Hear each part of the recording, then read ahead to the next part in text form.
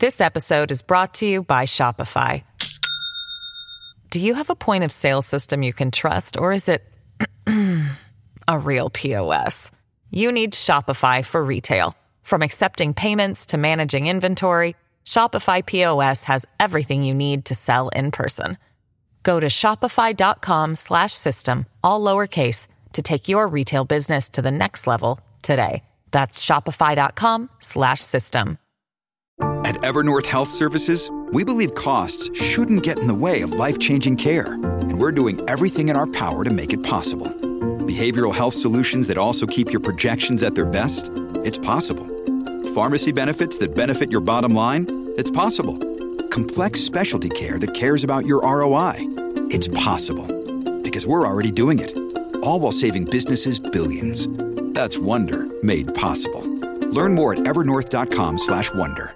Hello, everybody. This is Marshall Poe. I'm the editor of the New Books Network. NBN listeners like to read books and buy them. So we thought we'd tell you that right now, our friends at Princeton University Press are having a remarkable site-wide sale. You can get 50% off books, including ebooks and audiobooks, with the code 50, F-I-F-T-Y, at checkout until May 31. You can save some real money on Princeton University Press books. I encourage you to go there and check it out. Welcome to the New Books Network. Welcome to the New Books Network. I'm Michael Vann of Sacramento State University, but you can call me Mike. Today I'll be talking with Matt Christman about his co-authored book, The Chapo Guide to Revolution, a manifesto against logic, facts, and reason, co-authored with Felix Biederman, Virgil Texas, Will Menaker, and Brendan James. It was illustrated by Eli Valley and John White and published with Simon & Schuster in 2018. Matt Christman is one of the co-hosts of Chapo Trap House, a hugely popular and rather influential podcast. The Chapo crew includes the above authors, although the traitorous Brendan James was purged for some sort of Stalinist removal and evidently replaced with Amber Ailey Frost in the past few years. For the uninitiated, Chapo Trap House is a comedic political podcast that has been branded as the Dirtbag Left. If you haven't listened, check it out.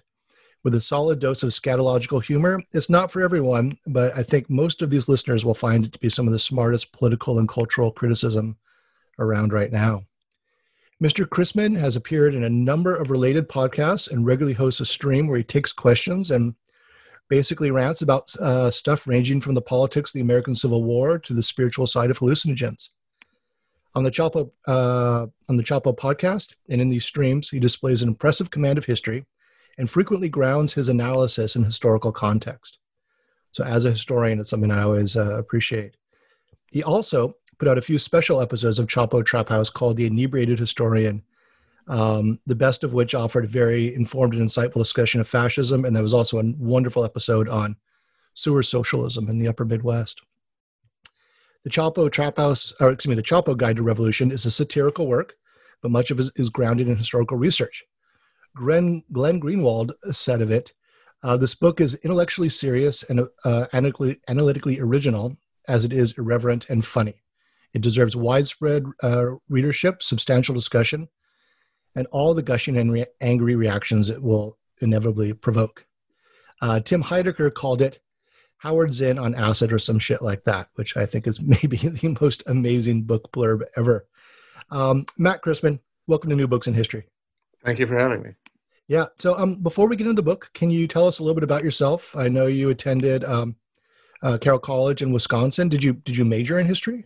Yeah, I was a double major in history and English writing. So what drew you to history as a young Matt Christman?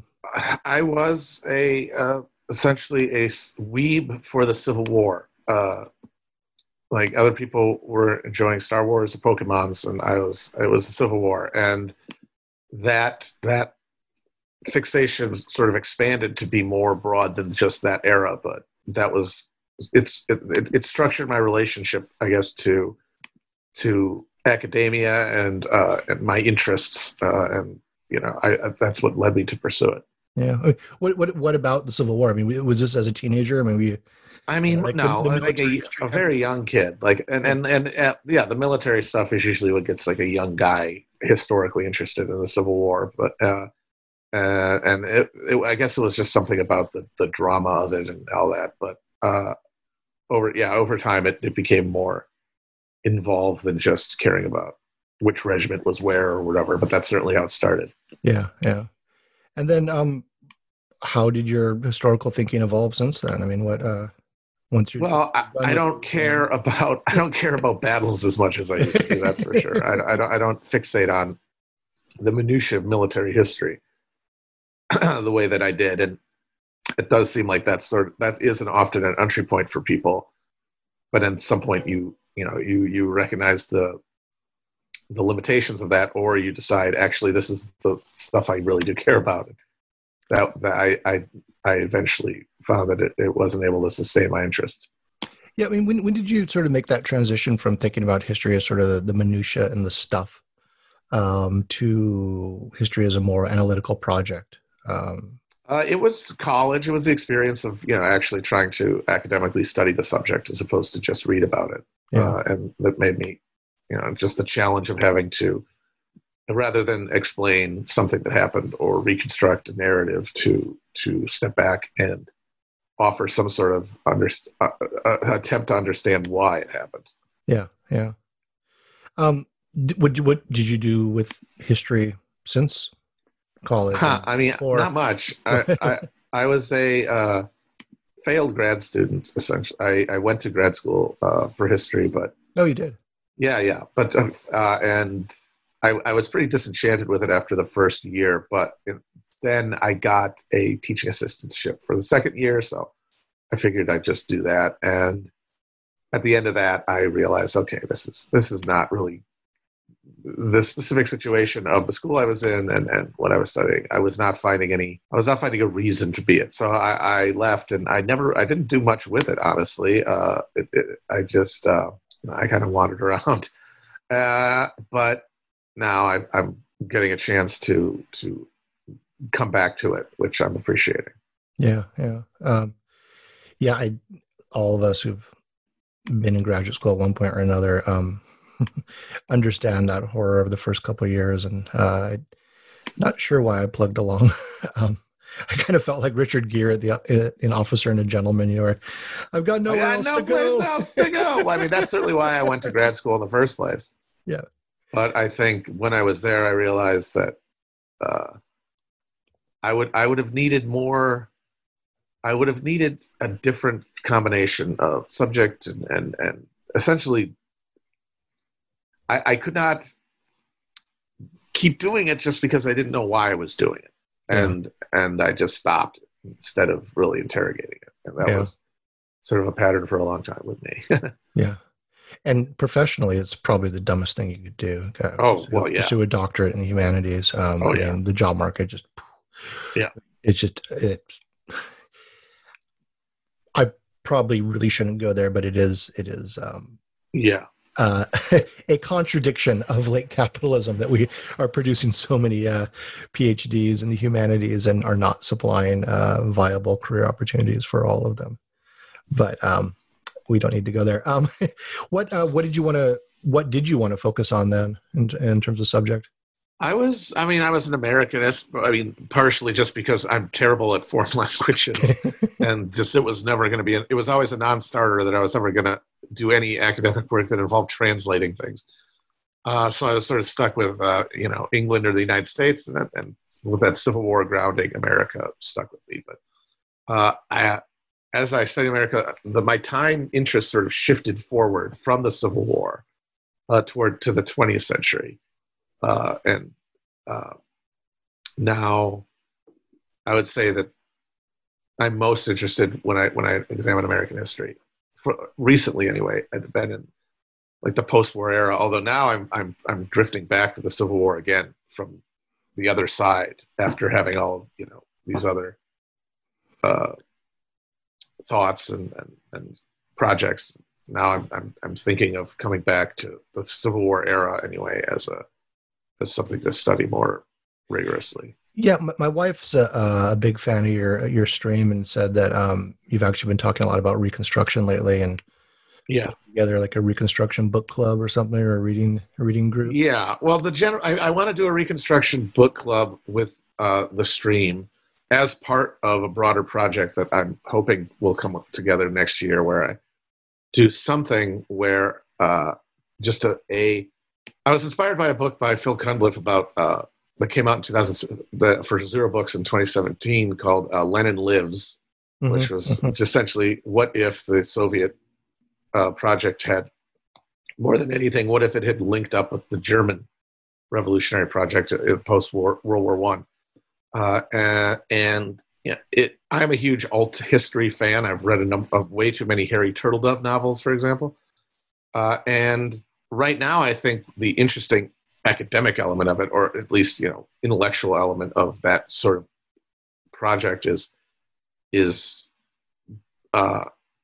injecting contingency into history in a way that is not wish fulfillment or moral judgment, which seems to be about like what the project of history seems to be now, looking at the past to pick the good guys and the bad guys and things like that.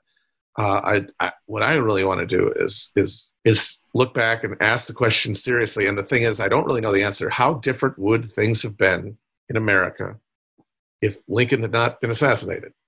Because one of the things about being a Marxist historian is that or Marxist historical, and using Marxist historical analysis of all, is that you end up finding at every point while analyzing the history, you end up fixating on, as you should, the structural predeterminers of behavior or of outcome. But there is this matrix always where material relationships and trends created by them intersect with the random realities of life. And for the most part, the randomness is eventually just over-determined enough that no individual event can be said to have had some alternative timeline hiding within it, because something else would have come along to prevent that from happening.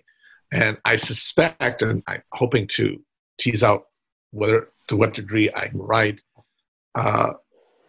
by going back and really doing a thorough look at the scholarship on just what could have been different, and if it was, why it would have been, and essentially to say what were the other things happening, what were the other trends that were eventually sort of defeated, extinguished, co-opted, subverted in the process of America abandoning Reconstruction and embracing industrial capitalism the way it did.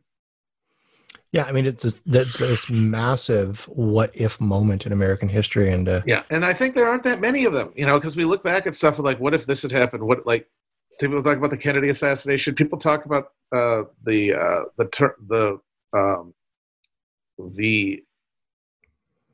turn away from radicalism within the labor movement after World War II, or Henry Wallace's VP status relative to Roosevelt's health, and all of those to me just seem like whatever change would have been resulted by a different outcome would have been neutralized by every other strain, every other over-determining factor within American history. Yeah, there's like certain parameters sort of channeling exactly actions, but with Reconstruction, it's like a whole paradigm shift, right? Exactly. We had this situation where the constitutional order had been destroyed, and half the country was under military occupation, with almost a fully unified or largely unified, northern investment in the political project.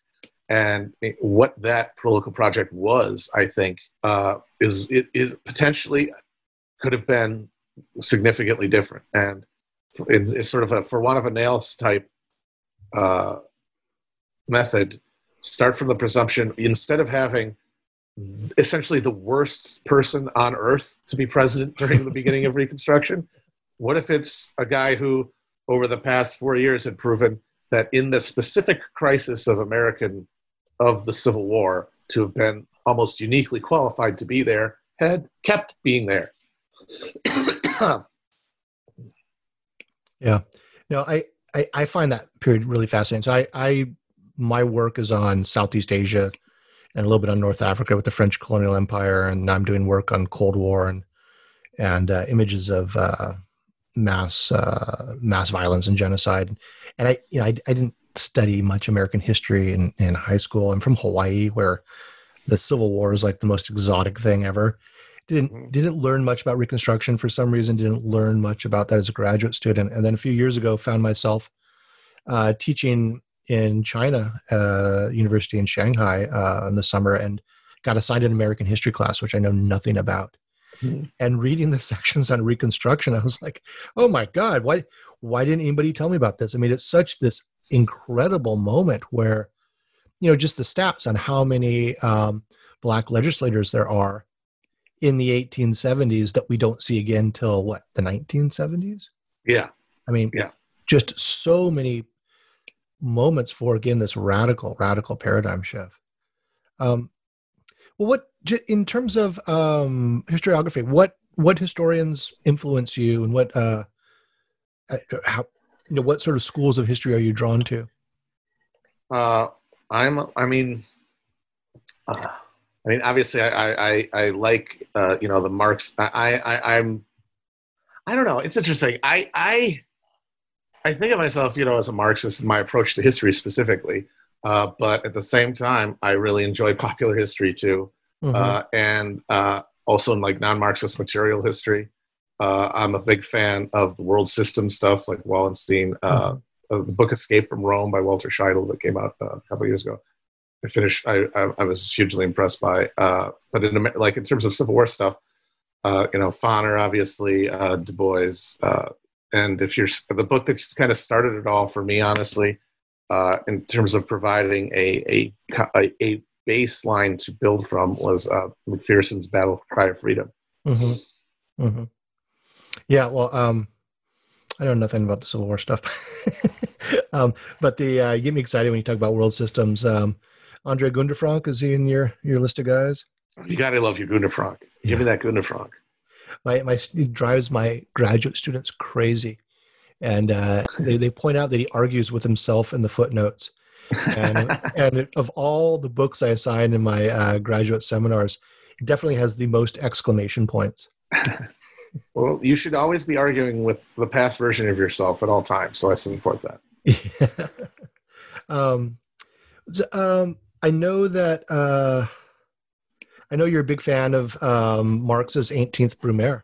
Why is that text important to you, and what value do you find in it? The main thing I get from it is that as someone who approaches political questions first from the historic grounding, that's where I got my first interest in sort of understanding how human society works and things like that. It was from history rather than from economics or philosophy or anything like that. Is that while I obviously love all of Marx's, like, most theoretical works, there is something uniquely enjoyable about reading his historical stuff, and the Brumaire is his most enjoyable, just as like as a piece of prose, and also as a representation of how historical analysis, in this case, very recent history, obviously, but how narrative analysis of an event can be used to generate broader insights that can be applied more generally. And I think that for a lot of people like me who might struggle with a sort of disembodied conceptual approaches to political economy, that a grounded historical one can be a great opening. I mean, you wouldn't want to end there, but it's a great way to introduce someone to those ideas. Yeah. What specific lessons are from that text? I mean, well, the one thing in terms of the thinking. One thing I really love in that book, and that is useful, and this is not necessarily even theoretical as much as it is broadly just political, is that is the focus in that book on the conflict within bourgeois rule, and because I think that is a element that gets elided when you are thinking in terms of, broad notions of a like Dujan Plast dictatorship as, the model of the state. And that's true and accurate. But if that is just sort of a broad, idea that is not interrogated, it ends up allowing you to lose valuable understanding of how what we think of as, political outcomes are generated not by necessarily a conflict between two classes, but a conflict within the broader ruling class because of their different competing systems of profit that they orient around, and that mean that those conflicts have to be subsumed somehow, and the process by where Bonaparte, Napoleon III, subsumes all the conflicts within the broader French bourgeois, and then ascends over them against the will of any group of the bourgeois themselves, is important, and especially important to understand the current moment and American politics, because I like so many questions about, for example, the specific meaning of Trump as a political phenomenon can really only be understood in the context of inter-class rule conflict, not as like a broader political issue. Mm-hmm, mm-hmm.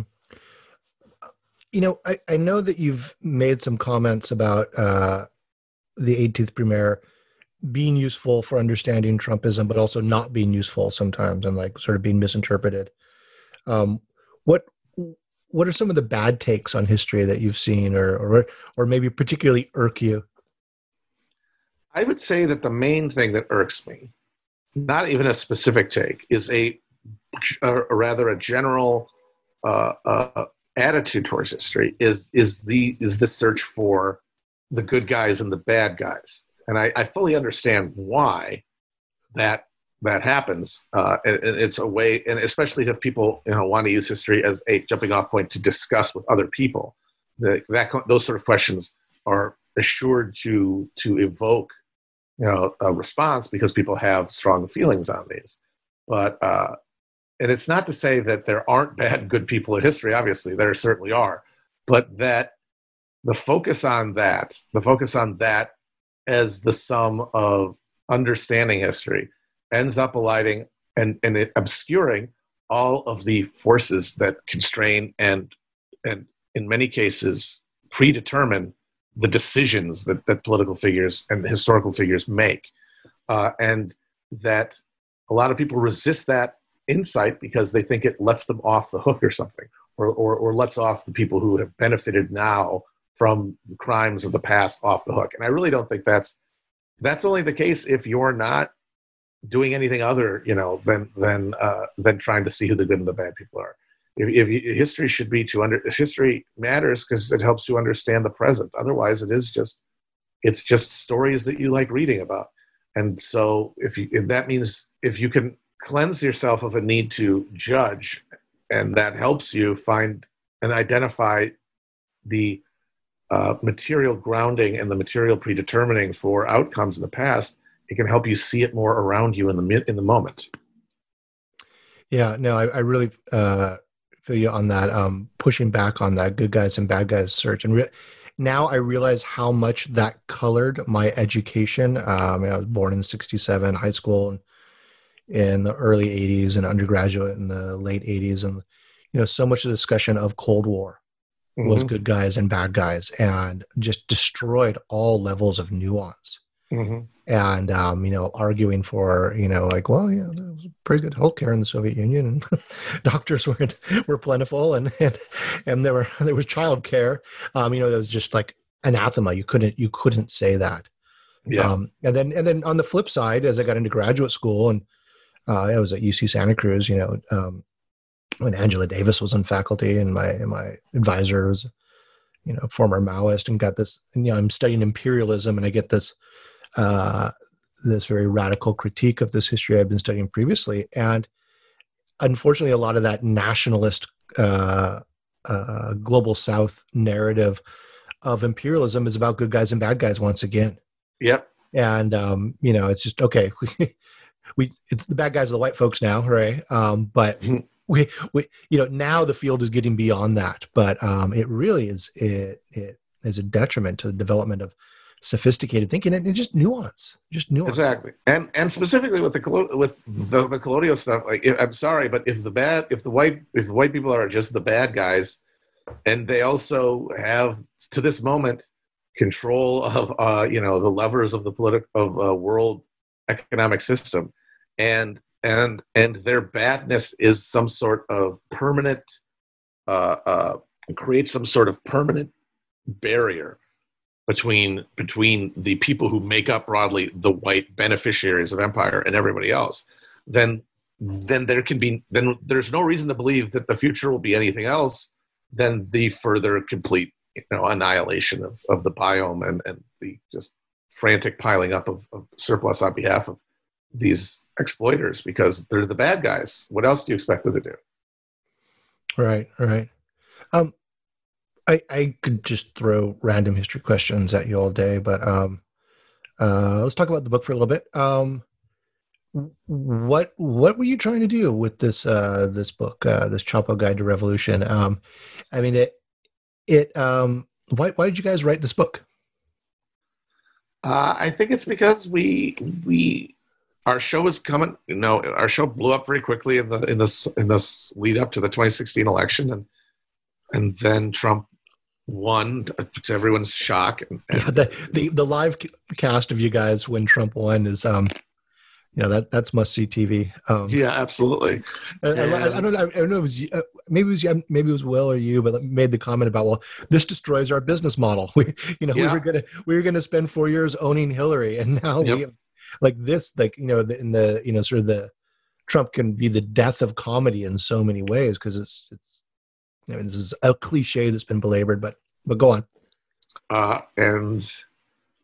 And we had this, new audience of this disease, and we felt like it would be good for us to be able to get something out that would have more, be more thought out, perhaps more rigorous, more and more easily understandable than like the relatively loose and largely contextual nature of like a podcast.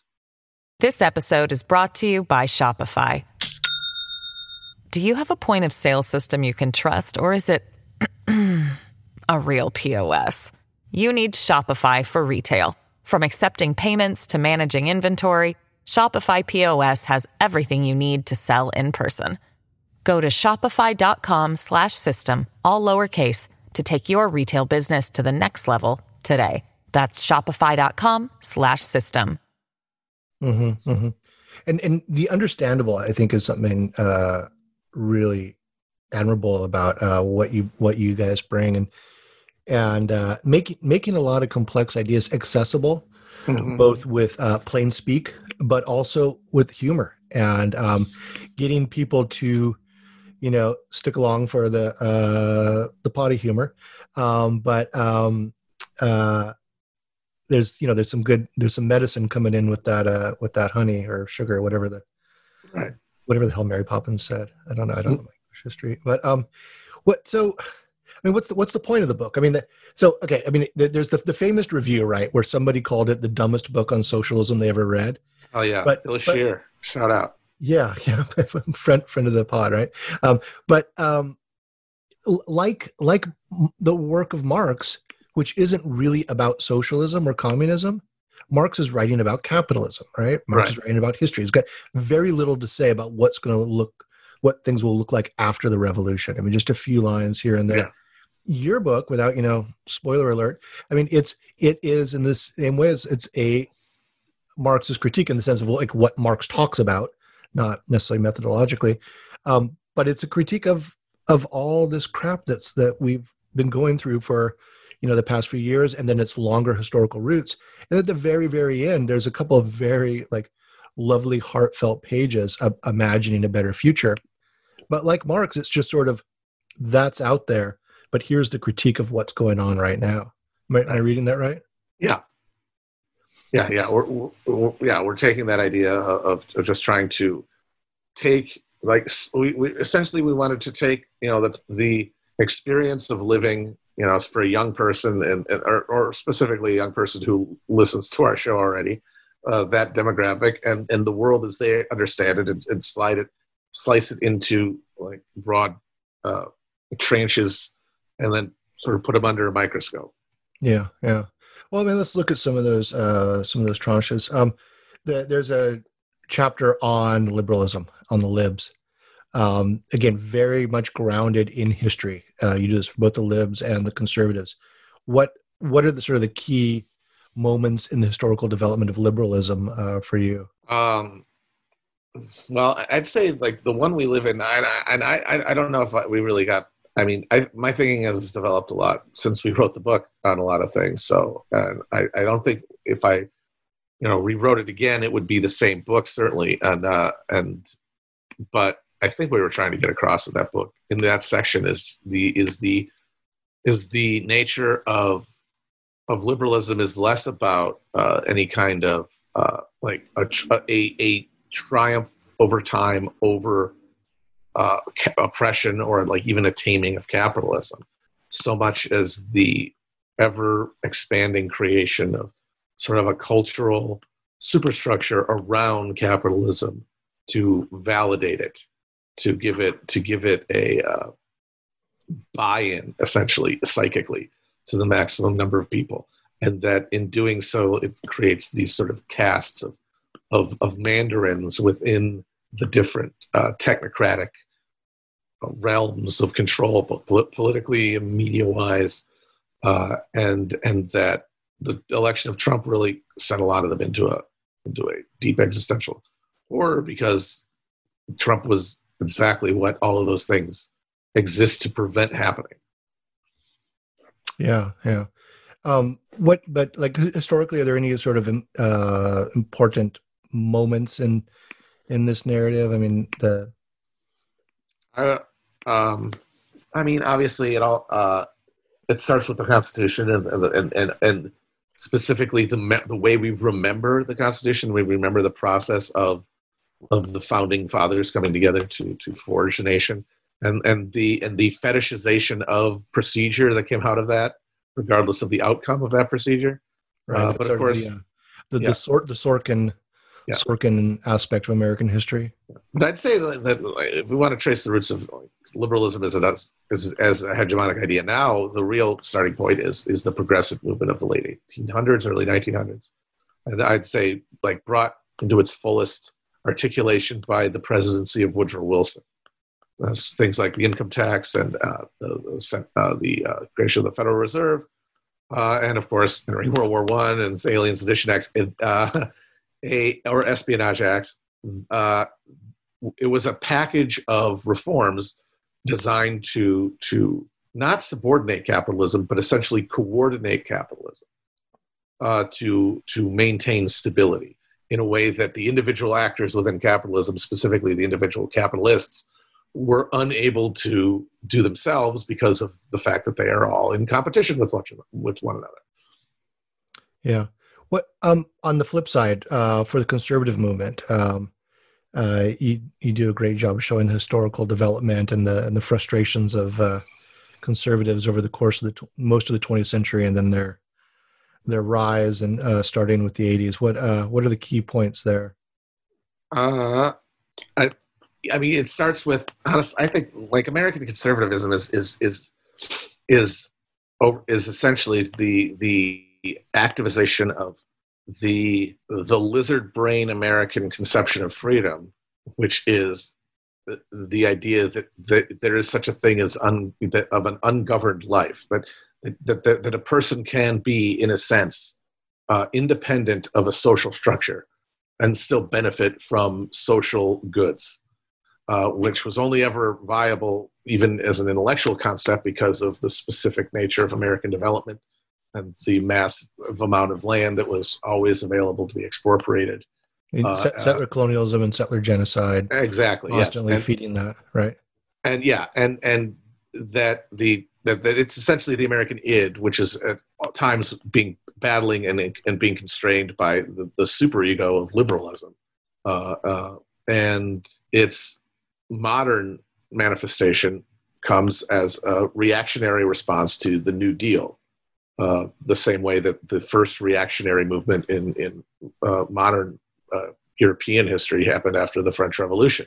And Rick Perlstein's books on the rise of the conservative movement and it's taking over the Republican Party from Goldwater to Reagan, I think, are some of the best at tracking that trajectory. And that era specifically is, I think, the crucial proving ground that would eventually create a more and more powerful and extreme political tendency.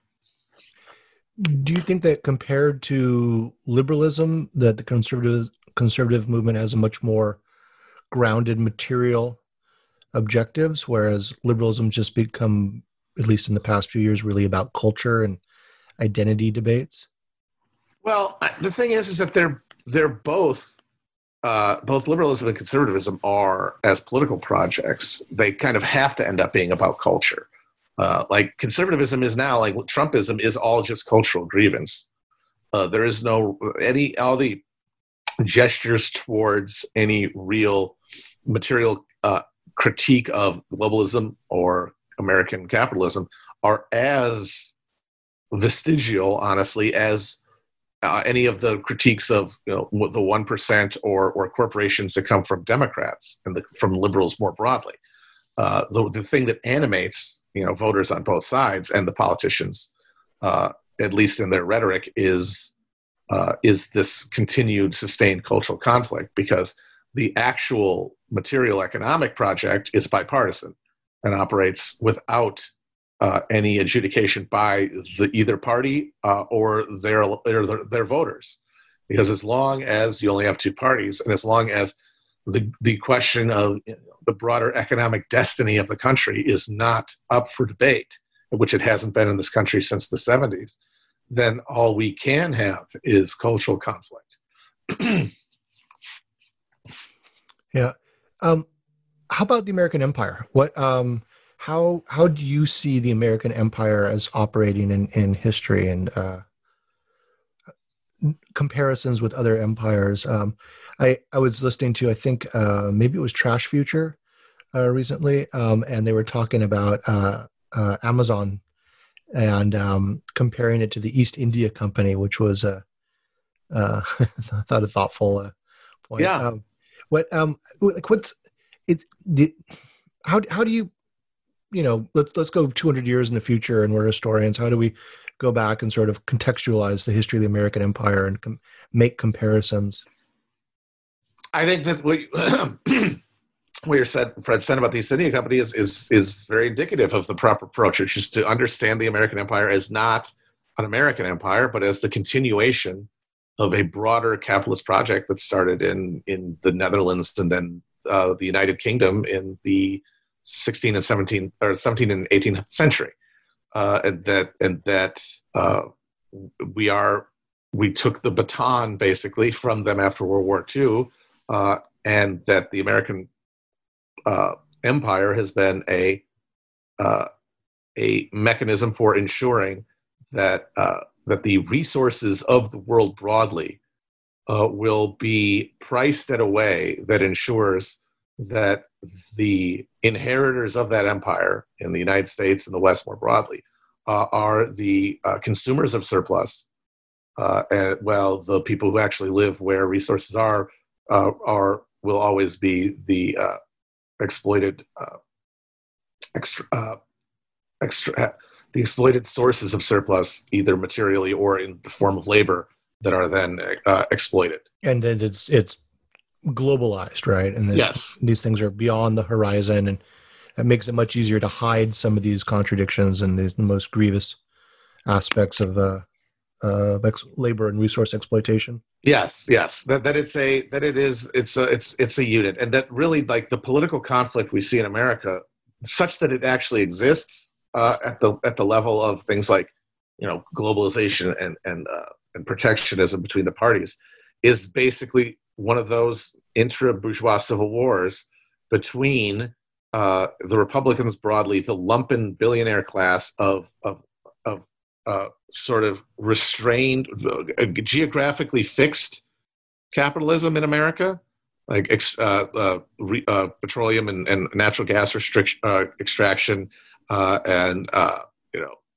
retail and things like that, opposed to the Democrats, who are more broadly influenced by transnational capital, like finance capital, which, I mean, broadly they're on the same side, but there is a conflict of interest between them. And more importantly, there is a conflict of understanding of how this system works. And one of the big drivers is a fundamental misapprehension on the part of the lumpen reactionary conservative bourgeois that there is such a thing as American capitalism, that there is such a thing as the American economy that could be disaggregated from the global flow of capital. Well, crucially, this is the important thing, that could happen, and that they could stay on top of that system, that they could continue their role as rentiers if the United States was somehow fundamentally removed from the influence of global capital flows. Well, it's a bizarre,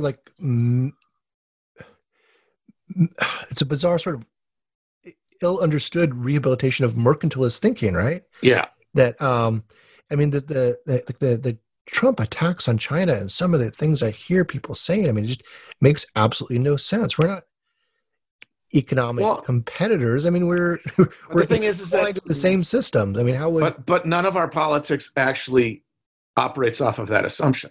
Nobody will say that, even like in politics. It's the undeniable material reality, right? Sure, but like we don't live in that. In America, you don't have to live in a material reality. That's what all that surplus pays for.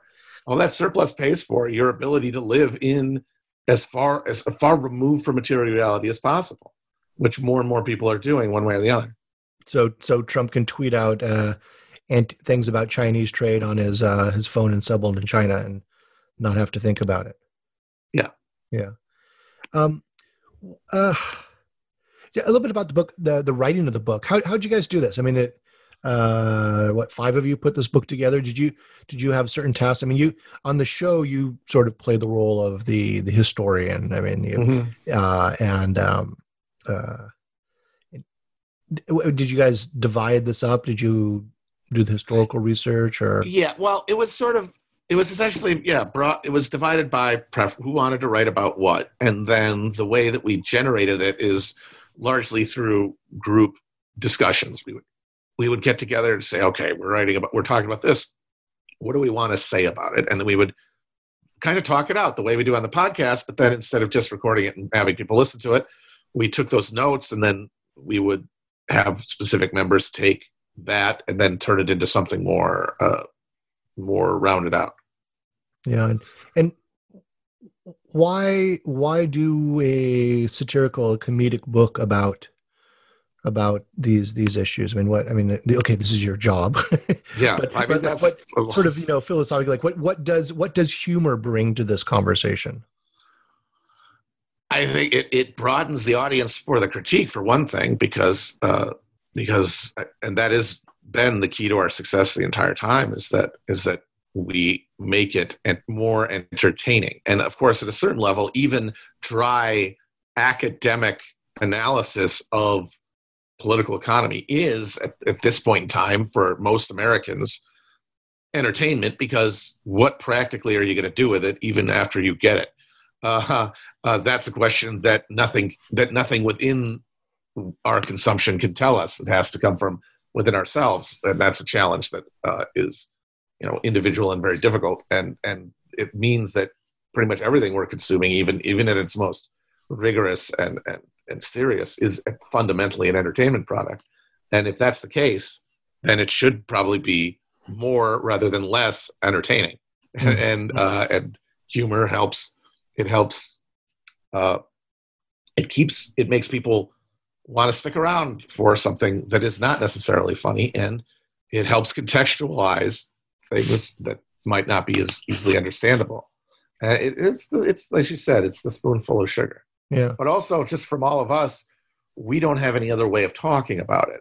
Like we are driven by background, by predilection, by the fact that we all found each other on Twitter doing jokes, that we have this desire to make people laugh that is as fundamental to our will to power as our political convictions. Yeah, absolutely.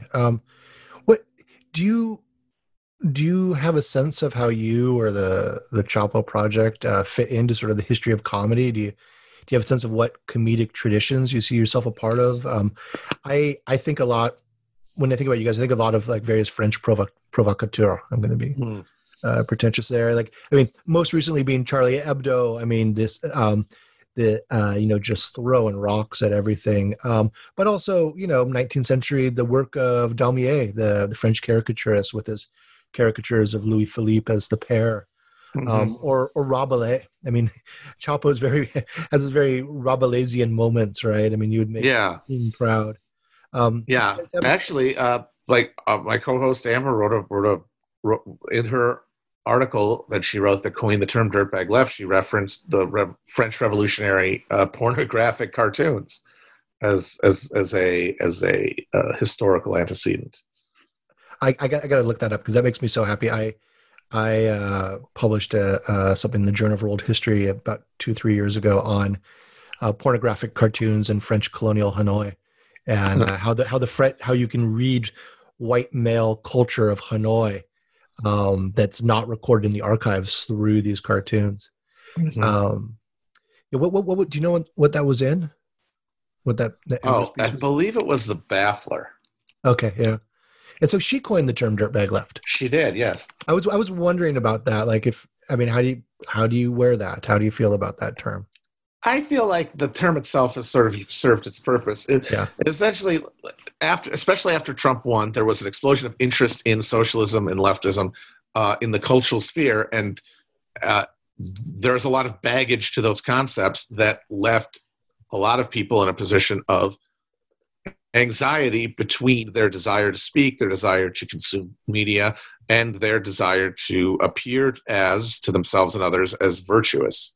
And the conflict, and that left a lot of people wondering what to do, and there were different sort of paths to take. And one of the emergent ones was a 5-alarm critique of like the American culture broadly as inherently racist, misogynist, ist in every sense, and that's what Trump came from, and that needed to be fought. And that's not necessarily wrong, but in the context of a bunch of people trying to find their political identity online at the same time, the risk there is that those shibboleths and those expectations of behavior end up becoming alienating to some, and to those who enjoy them, cynical cudgels and ways to advance individual profile and authority within some emerging, subcultural space.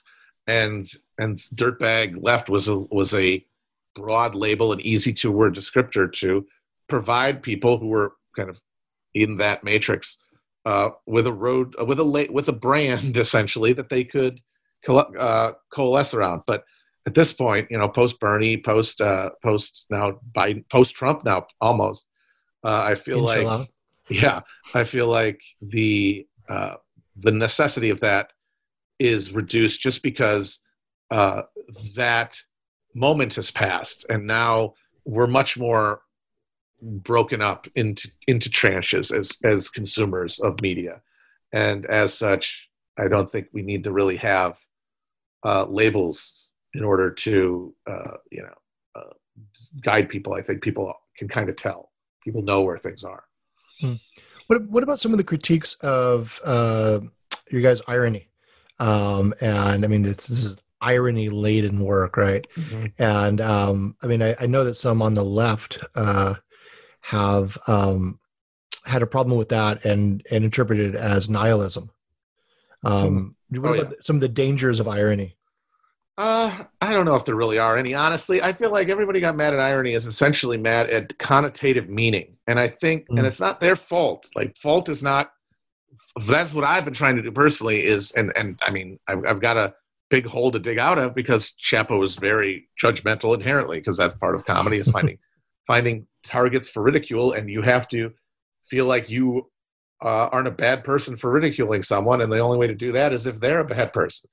And the thing is, there are a lot of evil people in the world, but I think for a lot of people who appear very vexing in their wrong-headed critique of humor as a concept, a lot of it to me boils down to the fact that as we spend more and more of our lives mediated, and as our emotional lives are more and more mediated and translated into the sort of the ether of online spectacle, that the ability to get any meaning from a word, a sentence, a meme, or whatever that is not within the text itself becomes impossible. Because what the way that irony is useful is the only way that it works is that the person using it and the person hearing it have a shared context for the words, so that beyond the plain meaning, the ironic meaning is legible. And information on the internet is stripped of context, and everyone is coming to it completely separate from it. And for a lot of people, irony appears to be racism, appears to be reactionary, because the connotative meaning is invisible to them. No, that's spot on. Are you optimistic? I mean, the book ends on an optimistic note, and I mean, where are we going? I found that the best way to be optimistic is to realize how beside the point it is to either be optimistic or be pessimistic. Yeah. Because any broad social trend that we're talking about, like where we are going, is fundamentally beyond the power of any one of us to affect, beyond our just lives. But the question of what to do in our lives, the question of what to do every day that we're alive, every minute we're alive, the answer to that question, I think, can be found much closer to you than a abstract idea in your head about what the future is going to look like. And so the best way to be optimistic is to find a reason to live close to you. And everyone, I think, can find that, but they have to look. And one of the real dangers of online politics is it abstracts away from your life, your understanding of what you should be doing with it, because you feel the enormity of the horrors of the world are so vast that they have to be stopped, that you have a responsibility to stop them. And while we all have a responsibility to our fellow people and to ourselves to do, to seek out right and to help one another, that we can do that independently of whether things are going to be bad or good. We can do that no matter how things end up. And that's because we have no idea. None of us really know. And that should be liberating, or can be. And that, I think, is an alternative to either like an optimism that I think becomes brittle over time, or a pessimism that just becomes a soporific and a depression matrix. Yeah. Again, those last couple of pages in the book, I thought were really hit home to me. And I mean, the book is just like, beating up on all these things I just hate so much, and seeing someone articulate them the critique in a smart way with a good dose of humor.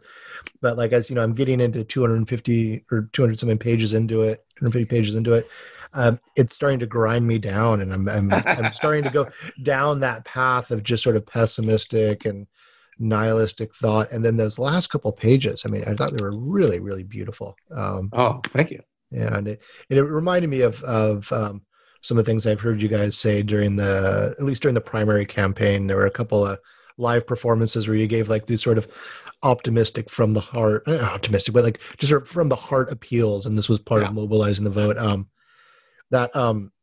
I wish that many of the, especially on the left, critics of you guys' project would pay attention to those moments, because they really were. I think it really pulls the rug out from underneath that critique of, it's just this ironic nihilism and potty humor. Yeah, it's. I think the nihilism charge comes mostly from liberals, and I think what it boils down to is that our fundamental argument is that the system as such cannot generate anything other than misery and more misery over more time. And to a liberal who is devoted to the idea that the system is inviolable, the system is the questions of its being replaced have been shown by history to be beside the point. And starting from that premise, that hearing this system can only produce misery, it has to be nihilistic because the system is all we have. And our insistence is that no, like we actually do. Don't tell me how, because nobody knows how, but we have the capacity as people, as a species, to prevent that, to replace this system with one that is able to provide dignity for all, but not within the structures of the system itself. And the liberal identity is bound in the idea that, no, my collaboration with all of the worst monstrosities of this system is morally validated by the fact that it is preferable to a more reactionary, more miserable version of this system that my interventions are preventing. And so, but to me, and to the rest of Chapo, that is nihilism. That is the nihilistic view. That is the view that says doom is inevitable, because there is nothing any liberal has ever said, there is no project, there is no critique, and certainly no history that says that within the liberal tradition is any hope of human emancipation. And without that like kindling at the heart of your politics, you are functionally, even if you're not aware of it, a nihilist. Look at Neil Caitlin. Look at Mr. Resistance, Obama's Solicitor General, going before the Supreme Court to argue that that child slaves should not be able to sue corporations that purchase the result of their labor. And the response to any moral condemnation of that is someone's got to do it. And we say, no, they don't have to do it. And you sure as hell don't have to do it. And if you are doing it, it's because you are benefiting from this system. Yeah. You've been really generous with your time, and I've got just a couple more questions. But we talked a lot about American history. Any aspects of sort of international history that you find really, really important and useful lessons?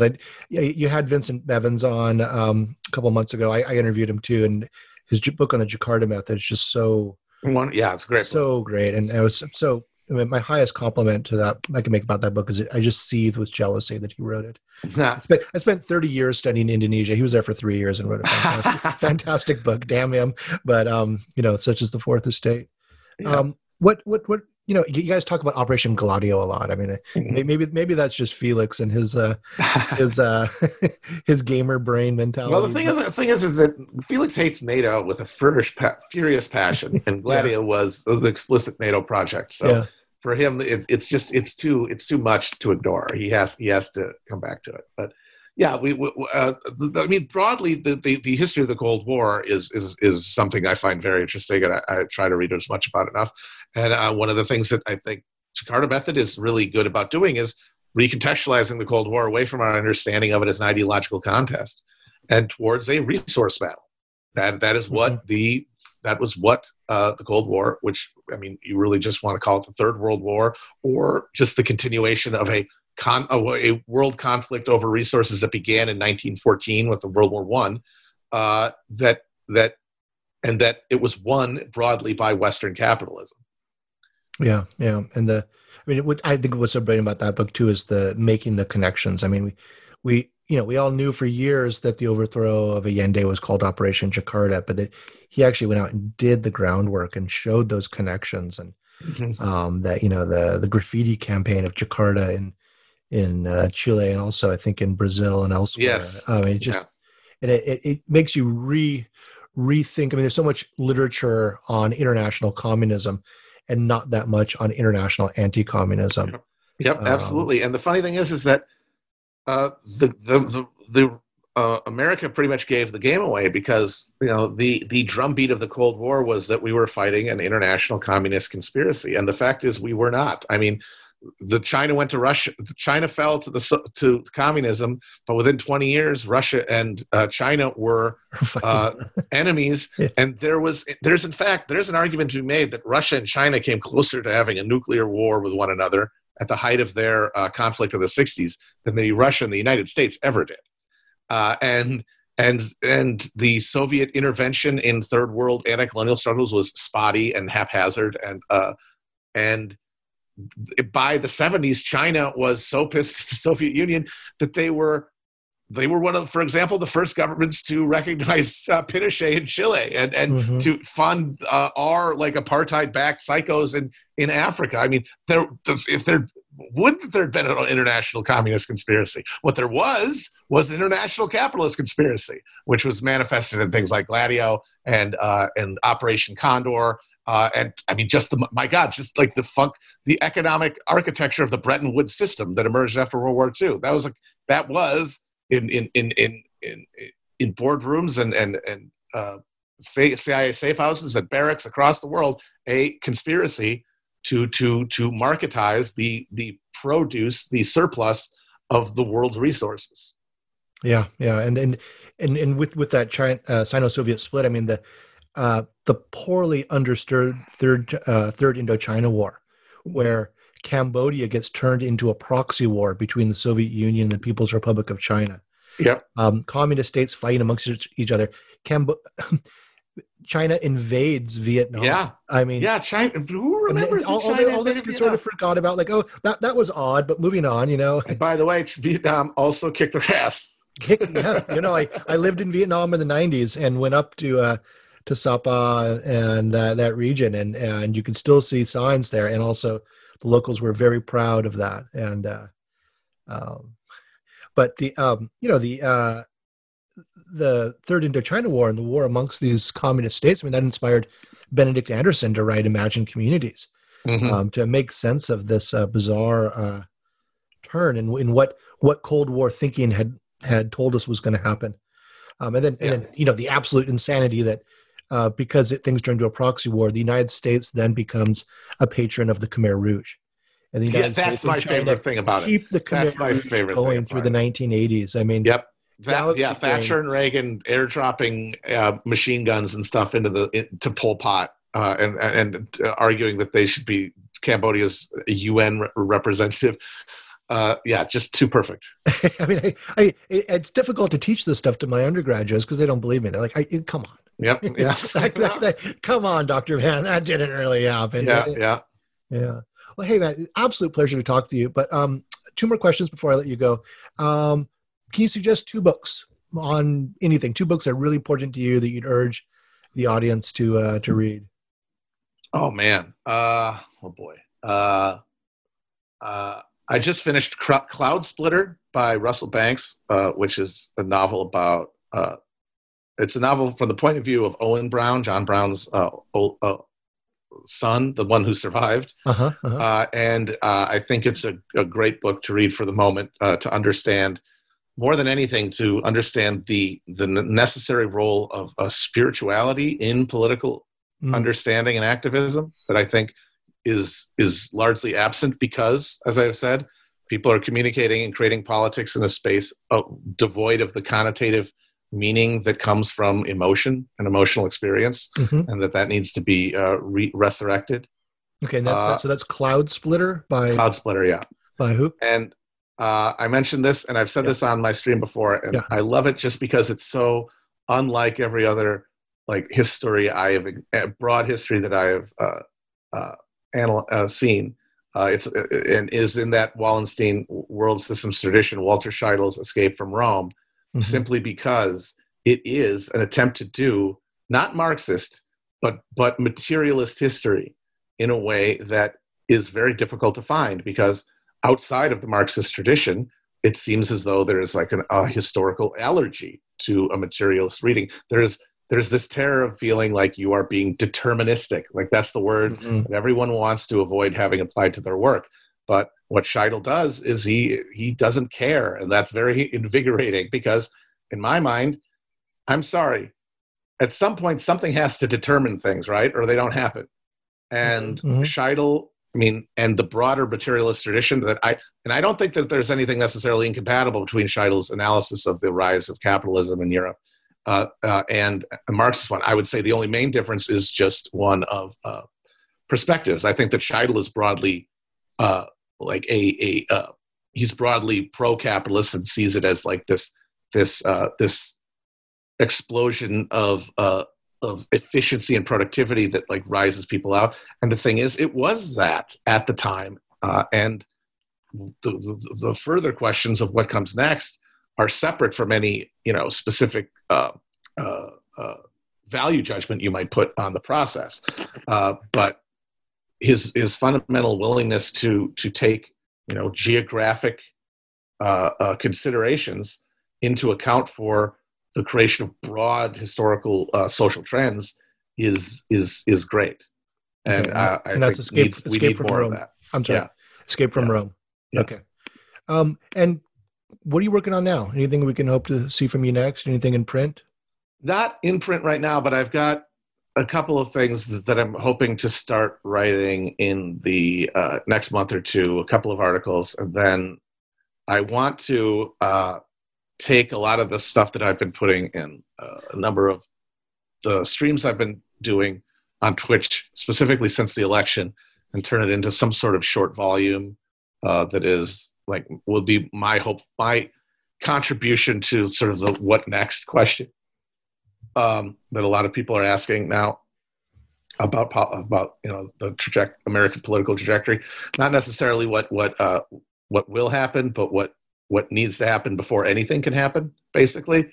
And then longer term, I want to do something, and I don't know what the form will be yet, but something with the question of what if Lincoln didn't die? He would have been a vampire hunter. So that's what I know. Okay. Hey, Matt Christman, thank you so much. I really appreciate you taking the time to chat. Yeah. Thanks for having me. Okay. So this has been a conversation with Matt Christman about his co-authored book, The Chapo Guide to Revolution, a manifesto against logic, facts, and reason, published with Simon & Schuster in 2018. I'm Michael Vann of Sacramento State University. Thank you for listening.